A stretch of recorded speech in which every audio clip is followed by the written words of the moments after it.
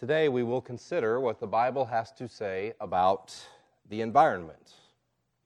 Now, upon hearing that, many of us will immediately think of things like climate change and global warming and, veganism and deforestation and whatever else comes to mind, any one of the many politically charged issues surrounding humanity's relationship to natural creation. And because these things are so politicized and frankly complicated, many of us probably avoid them. We don't necessarily like to talk about them, and we may not even think about them. The environment, however, is a worldview issue.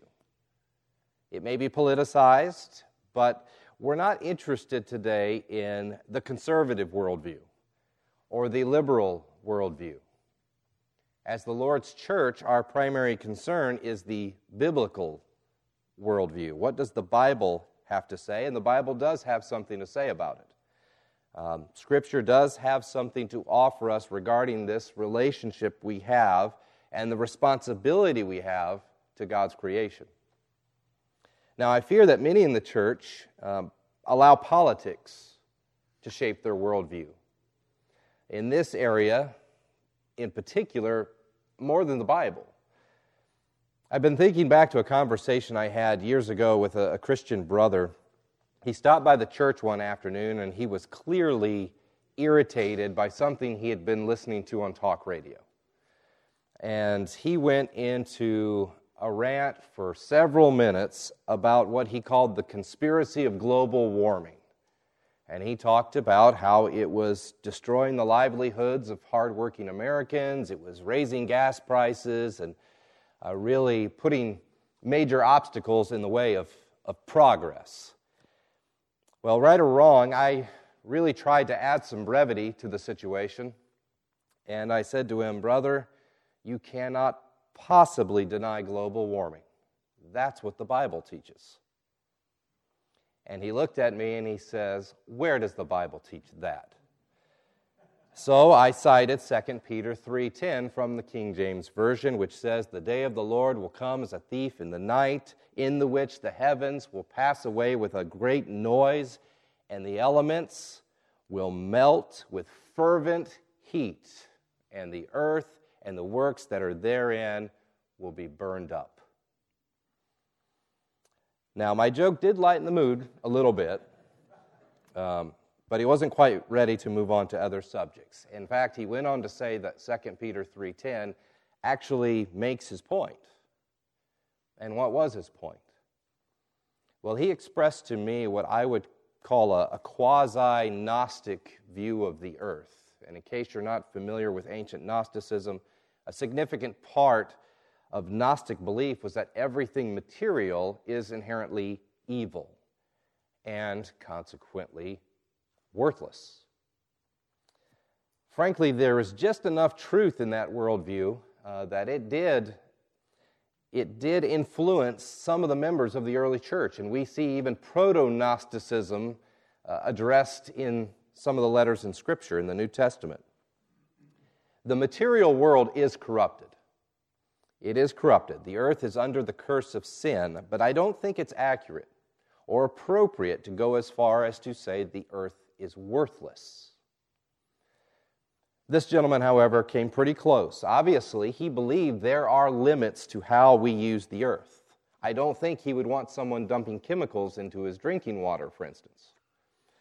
But when confronted with this polarizing subject of global warming, his response was to adopt somewhat extreme rhetoric from the other end of the spectrum, to push back by going all the way into the ditch on the other side of the road. He hears people saying, man is destroying the earth, and he reacted by essentially saying, so what if we are?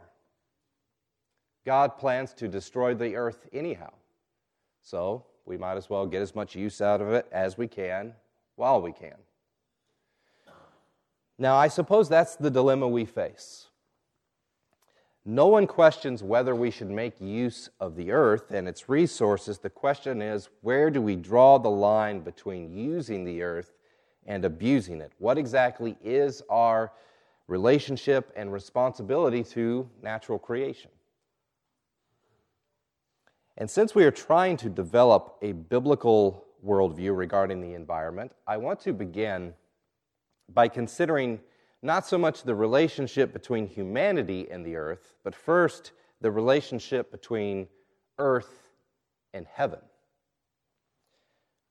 Believe it or not, the relationship between earth and heaven is a theme that runs through the entire Bible, from Genesis to Revelation. In some respects, it is the story of the Bible. It is at least a fundamental part of the story of redemption.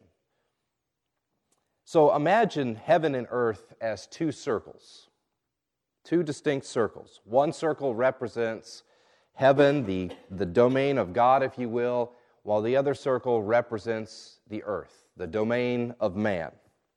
Now, typically, we think of these circles as being completely separate and distinct, but that's not how it was in the beginning. When God created the heavens and the earth, the circles overlapped one another. As far as Adam and Eve were concerned, they were one circle, one and the same. God was with man, and man was with God. The two domains were one and the same. Adam's sin, however, changed all that. His disobedience caused a complete and utter separation between heaven and earth. Sin can have no place in heaven, so the two were divided. And God went as far as to place cherubim and a flaming sword to guard the entrance back into the garden, which is to say, sinful man would not be permitted to enter paradise ever again on his own. In Genesis 12, God chooses a seemingly random man by the name of Abraham and promises to bless all the families of the earth through him and through his descendants. And what that meant at the time wasn't abundantly clear, but as Old Testament history progressed, the promise really began to gain some clarity. In fact, before we even reach the end of Genesis, Abraham's grandson, Jacob, he sees a ladder that connects heaven and earth. And he sees angels moving up and down that ladder. He sees God at the top of that ladder. And really, for the first time, as you follow the story in chronological order, for the first time, Abraham's family is given a sneak preview of what's to come. It would seem that heaven and earth won't be divided forever. There won't be a separation between the two. Now, that prospect of heaven and earth being reunited is brought into even greater focus when God instructs Israel to build the tabernacle. The tabernacle, later replaced by Solomon's temple, of course, would be a place where God promised to dwell with the people, and that was the most significant aspect of it. God would be with the people in that place. His presence would live in the tabernacle, creating what we might call this tiny overlap between heaven and earth. It may have been in only one place for only some people, but it was undeniable progress. The relationship between heaven and earth was one step closer to reconciliation. Sadly, sinners are good at only one thing, which is making a mess of things. Eventually, Israel broke their covenant with God. He left the temple. In fact, he let the Babylonians come in and destroy the temple. And so that small overlap between heaven and earth were gone. Thankfully, though, God is faithful. He keeps his promises. So even before the destruction of the temple, he sends prophets to speak about a coming day. For instance, in Isaiah 65, when he will create a new heavens and a new earth. Just as he created the heavens and the earth in the beginning, he promises to essentially remake the heavens and the earth. Now, jumping ahead in the Bible, consider the first advent of Christ. In Colossians 1, verses 19 and 20, this is what Paul says about Jesus. For in Jesus all the fullness of God was pleased to dwell, and through him to reconcile to himself all things, whether on earth or in heaven, making peace by the blood of his cross. Now you'll notice two significant points Paul makes in that passage. First, he describes God as dwelling in Jesus. That's the same language the Old Testament uses when it talks about the tabernacle and the construction of the temple. What made the tabernacle and the temple so extraordinary was that God's presence would take up residence in these places. He would dwell inside. So, though heaven and earth remained separated, God would live on the earth among sinners in those distinct places. And I guess you understand the point that God is everywhere present, yet at the same time he makes his presence known very particularly in specific locations and places and times for certain people. So God would live on this earth among sinners in those distinct places. And here in Colossians, Paul describes God doing the same thing by taking up residence not in a building, but in the person of Jesus Christ. So essentially, wherever Jesus went, God was there. Now, second point that Paul makes here is he describes God's purpose, and he describes it this way. Through Jesus, God will reconcile to himself all things, whether on earth or in heaven. So what is God, through Jesus, reconciling or reuniting, if you will? The short answer is all things. More to the point, he's reconciling all things on earth and in heaven. And I'll go even as far as to say he was reconciling earth and heaven, which are now separated by sin. Through Christ his Son, he's bringing them back together. With the incarnation of Jesus, heaven was breaking through onto the earth in a massive way. It was heaven invading the earth through Christ, which is a substantial turning point in redemptive history. Jesus not only restores that little overlap that used to exist, but he also promises to finally bring reconciliation to heaven and earth. He's not just here to create a small overlap. He will bring the two together as one. Now, jumping ahead again, Ephesians 2 describes the church this way. So then, you are no longer strangers and aliens, but you are fellow citizens with the saints and members of the household of God, built on the foundation of the apostles and prophets, Christ Jesus himself being the cornerstone, in whom the whole structure being joined together grows into, listen to this language, a holy temple in the Lord. In him you also are being built together into a dwelling place for God by the Spirit. What are God's people becoming? According to Paul, God's people are growing into a holy temple, a dwelling place for God. Suddenly, the circle that represents earth now has a multitude of tiny little pieces of heaven all over it. Anywhere on earth we find believers, we see little pieces of heaven permeating this sinful world. The kingdom's growing with every new conversion. Heaven is permeating the world. Light is breaking through the darkness all over the place. Little by little, heaven is coming down, and God's dwelling place on this earth is expanding. Now, you can probably guess where all of this is eventually leading. Listen as I read another passage from Romans 8. Paul writes, "For I consider that the sufferings of this present time are not worth comparing with the glory that is to be revealed to us. For the creation waits with eager longing for the revealing of the sons of God.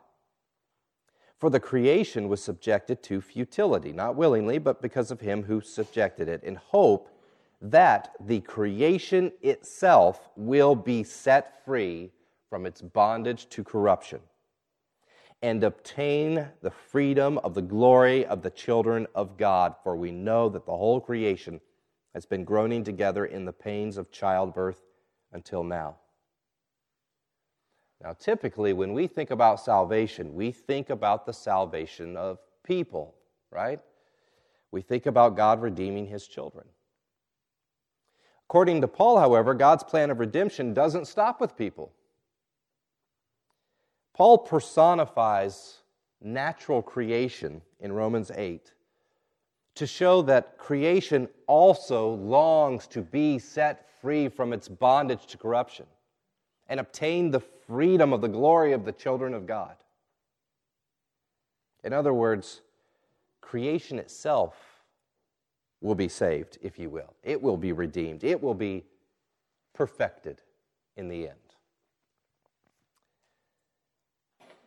Let's look now at Revelation 21. You know this passage. Then I saw a new heaven and a new earth.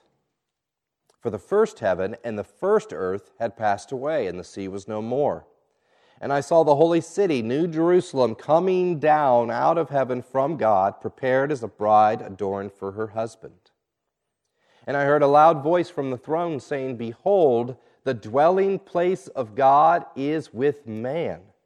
He will dwell with them, and they will be His people, and God Himself will be with them as their God. He will wipe away every tear from their eyes, and death shall be no more, neither shall there be mourning, nor crying, nor pain any more, for the former things have passed away.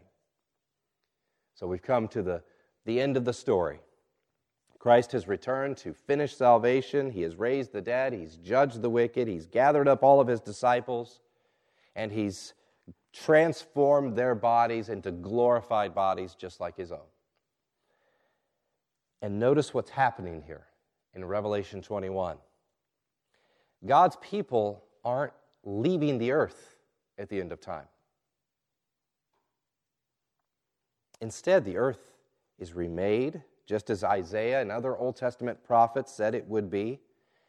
And then heaven appears to be coming down. We don't go up, heaven comes down. Yes, we do go up. There's a passage that reflects that as well, but it almost reads as though we take off into the sky, and then when everything's done, we come right back down. Heaven comes down. Better yet, the earth once again becomes what? The dwelling place of God. Not in just one little sliver of it, but the whole earth becomes the dwelling place of God. As heaven descends, so does God. He will dwell with mankind, and they will be His people. In an instant, heaven and earth are reunited once again. Now, we don't have time to read through it all, but if we were to continue reading this chapter and the next, you could also go back to places in the Old Testament, like Isaiah 65. We would see a series of physical descriptions of the new earth. I'm not convinced this is spiritualized language, if you will. I think this new earth will be a real earth, just as it was in the beginning. We'd read about a new Jerusalem, and we are even given exact dimensions of the city. We'd read about the river of the water of life, bright as crystal, flowing from the throne of God and from the Lamb, through the middle of the street of the city, also on either side of the river, the tree of life. Does that sound familiar? It sounds just like the Garden of Eden, except now it's got a city in the middle of it. God designed and created human beings to live on the earth. That was always His plan, and I believe it is still His plan. Sin may have ruined the earth for what seems like a really long time now, but a day is coming when God will finish fixing the mess we've made. Things will go back to the way He intended. The earth will be perfect. We will be without sin. We will live on this earth, and God will live with us. Heaven and earth will be one and the same. Those two distinct circles, one. So now, even before we've read the first commandment in Scripture regarding our responsibilities for the environment, for the earth, we can see that the material world is by no means worthless. In fact, it has eternal significance. By God's design, He made this place for us. Better yet, He made this place for us and Him, which He intends to share with His redeemed people for all eternity. Yes, Peter does say the elements will be burned up and dissolved. That's true. But that doesn't mean complete annihilation. In fact, that sounds a lot like the process of refinement and purification, melting away the dross, if you will. Again, Paul says the creation itself longs to be set free from its bondage to corruption. Not to be destroyed and replaced, but to be set free from corruption. The earth is looking forward to a day not of annihilation, but of freedom. It's similar to the child of God who hopes for a day when he will no longer have to struggle and wrestle with his sinful flesh anymore. The earth longs for a day when it will be free from the curse of sin, which has plagued it for so long. Now, with this foundation in mind, let's consider what God explicitly says regarding our relationship to the rest of creation, starting at the very beginning. In Genesis 1, starting with verse 26, we read, "Then God said, 'Let us make man in our own image, after our likeness. And let them have dominion over the fish of the sea, and over the birds of the heavens, and over the livestock, and over all the earth, and over every creeping thing that creeps on the earth.' So God created man in His own image. In the image of God He created him. Male and female He created them. And God blessed them, and God said to them, 'Be fruitful and multiply, and fill the earth, and subdue it, and have dominion over the fish of the sea, and over the birds of the heavens, and over every living thing that moves on the earth.' And God said, 'Behold, I have given you every plant yielding seed that is on the face of all the earth, and every tree with seed in its fruit. You shall have them for food. And every beast of the earth, and every bird of the heavens, and to everything that creeps on the earth, everything that has the breath of life, I have given every green plant for food.' And it was so." By the way, have you noticed how many of these worldview issues we've discussed that have taken us back to the very beginning, back to the book of Genesis? It actually makes a lot of sense when you think about it. If we want to understand the world, it certainly helps to understand its origins, where it all comes from. And that's what Genesis 1 and 2 provide us, while Genesis 3, of course, explains its fallen condition. Here, God creates man in His own image, and as His image bearers, He delegates to us a level of authority over His creation. Let them have dominion, He says. Let them rule over the rest of creation, from the animals to the plants. And of course, authority implies responsibility, which we'll come to in just a moment. This authority also implies that natural creation, which is subject to us as its authority, is for our use. This is ours in a sense. Food, for example, is one of its uses, according to this text even. The earth supplies us with sustenance, and we have the authority to use it for that purpose. Let me also point out something that's easy to overlook here. In His abundant wisdom and gracious provision, God made this earth with our well-being in mind. From the beginning, notice He expresses His plan to give us dominion before He even creates the first man. This isn't an afterthought, in other words. This is why He made the earth the way He made it. He made it for the distinct purpose of benefiting humanity. He made this world for us to use and enjoy. And furthermore, He made exceedingly more than what was necessary for that first man and woman, for Adam and Eve, which is why he says, be fruitful and multiply, fill the earth, and subdue it.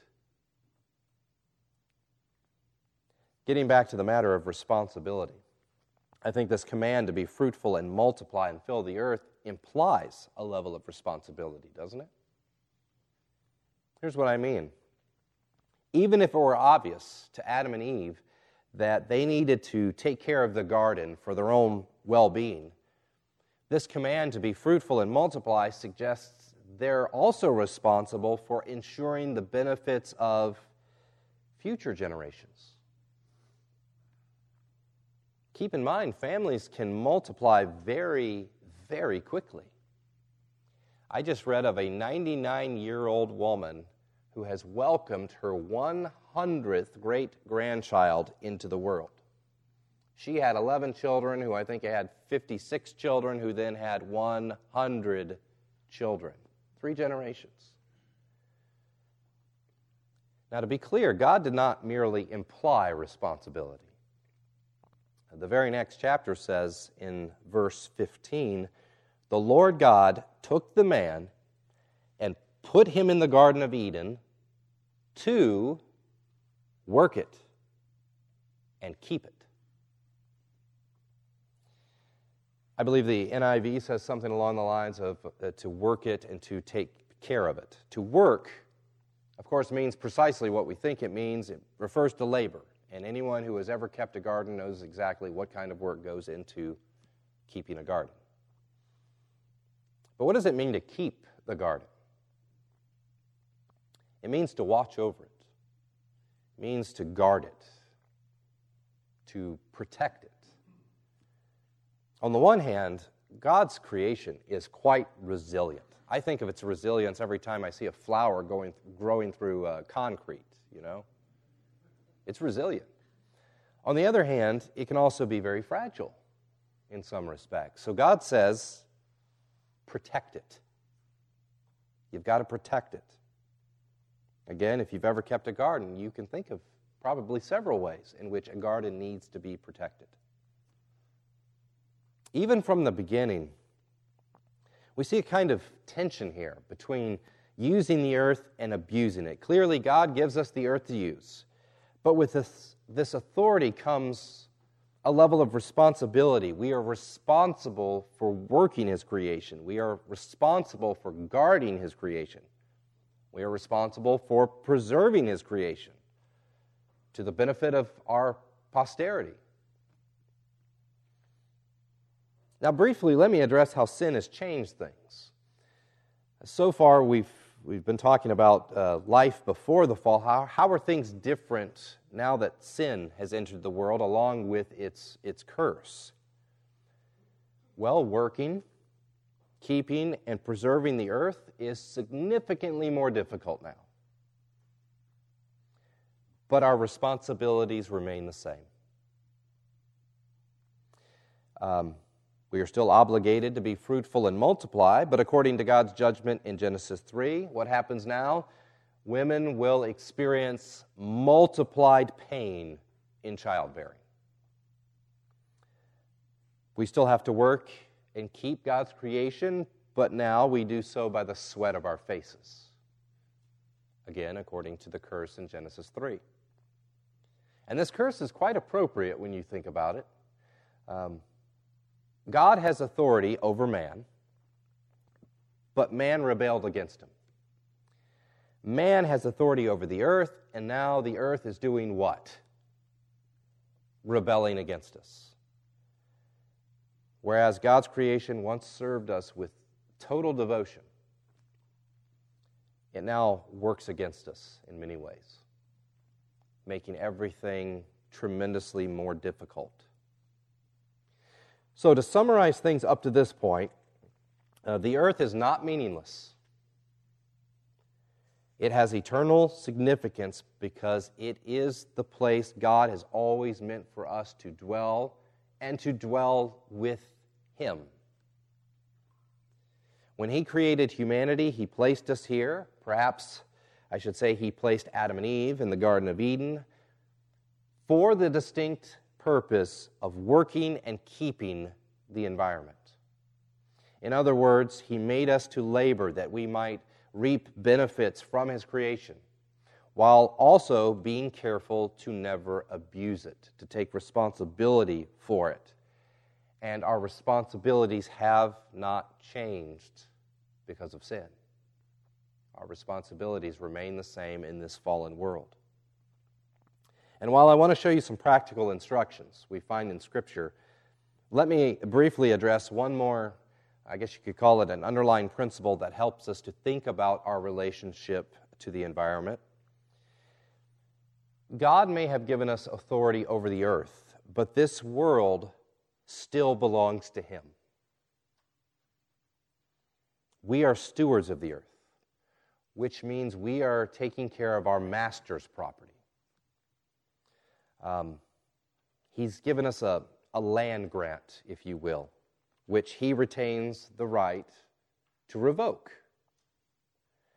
We see this principle even in the Garden of Eden. Adam's disobedience to God caused God to banish him from the garden. When God gave the land of Canaan to the Israelites, He says through Moses in Deuteronomy 4, "You shall keep His statutes and His commandments, which I command you today, that it may go well with you and with your children after you, and that you may prolong your days in the land that the Lord your God is giving you."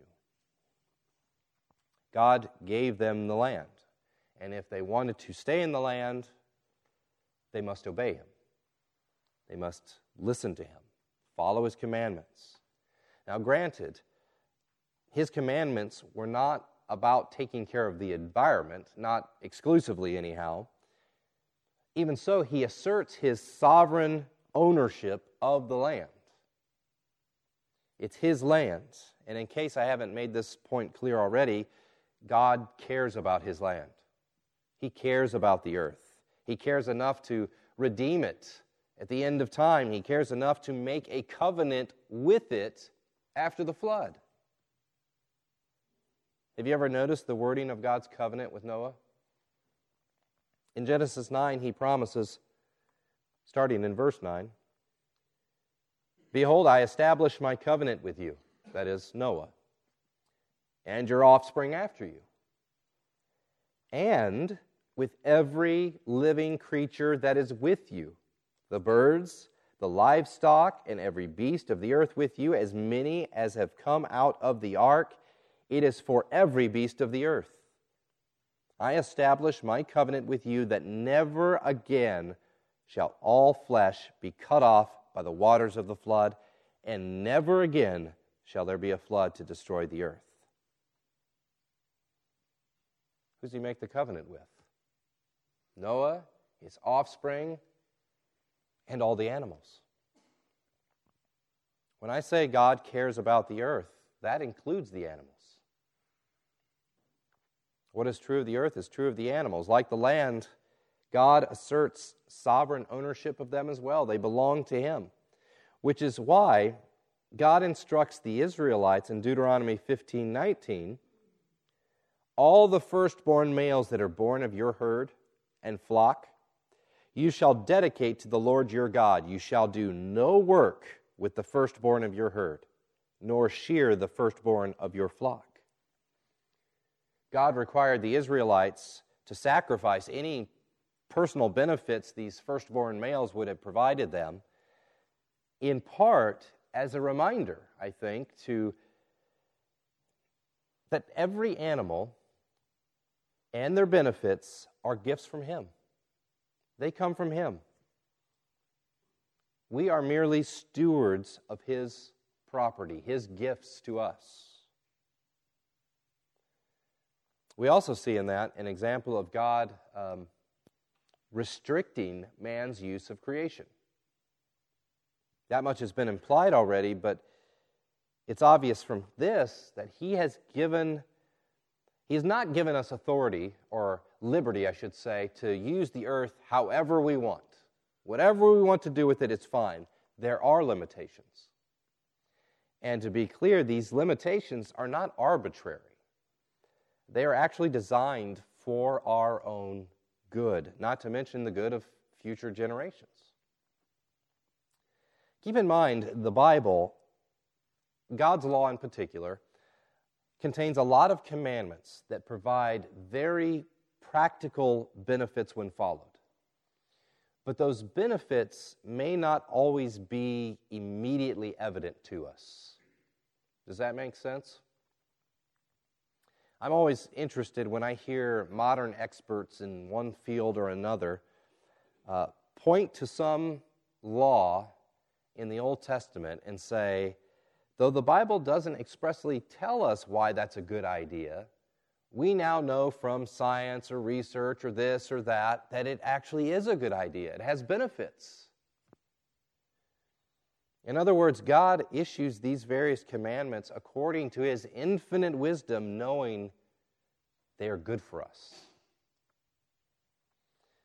Consider Exodus 23, verses 10 and 11.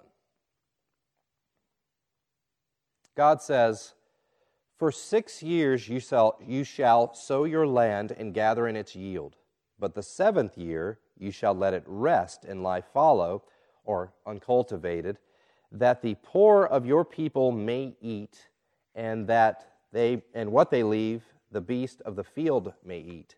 You shall do likewise with your vineyard and with your olive orchard." Now, obviously, this particular commandment is a benefit to the poor as well as to the animals. I believe God also intended for the Israelites to learn to trust His provision during that 7th and Sabbath year. But we also know that this practice had additional benefits that the commandment itself doesn't specifically say, which is that giving the land rest has a renewing effect. Nutrients in the soil are restored and so on. So by sacrificing short-term gains, farmers would get even greater long-term yields. All by God's wisdom. Let me give you another practical commandment in the law. Deuteronomy 25 says, "You shall not muzzle an ox when it is treading out the grain." That's fairly straightforward. I mean, if you want your animals to be useful, you have to feed them. But this commandment is more than feed your animals enough to keep them alive and working. It's a bit more than that. I've read that an ox can eat somewhere between 5 and 30 pounds of grain in a single day. That's a lot of grain. That's a significant sacrifice for a relatively poor farmer in Israel. So, God's wisdom, not to mention His love for the animals, we need to show an abundance of care for His creation.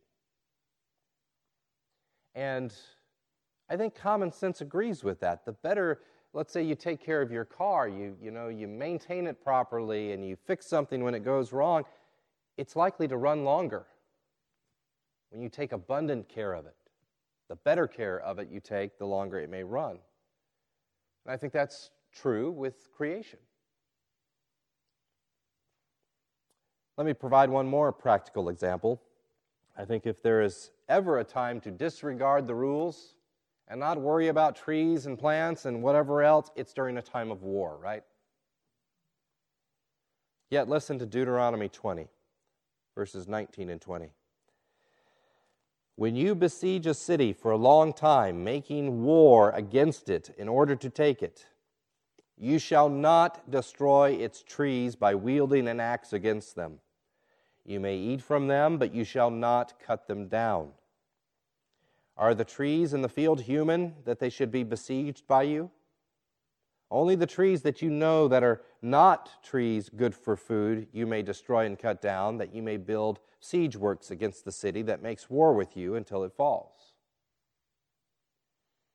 Why is God concerned with preserving trees that are good for food? First of all, during and after the war, people will need that food. Second, it would just be reckless and wasteful terrible stewardship to destroy perfectly good fruit trees.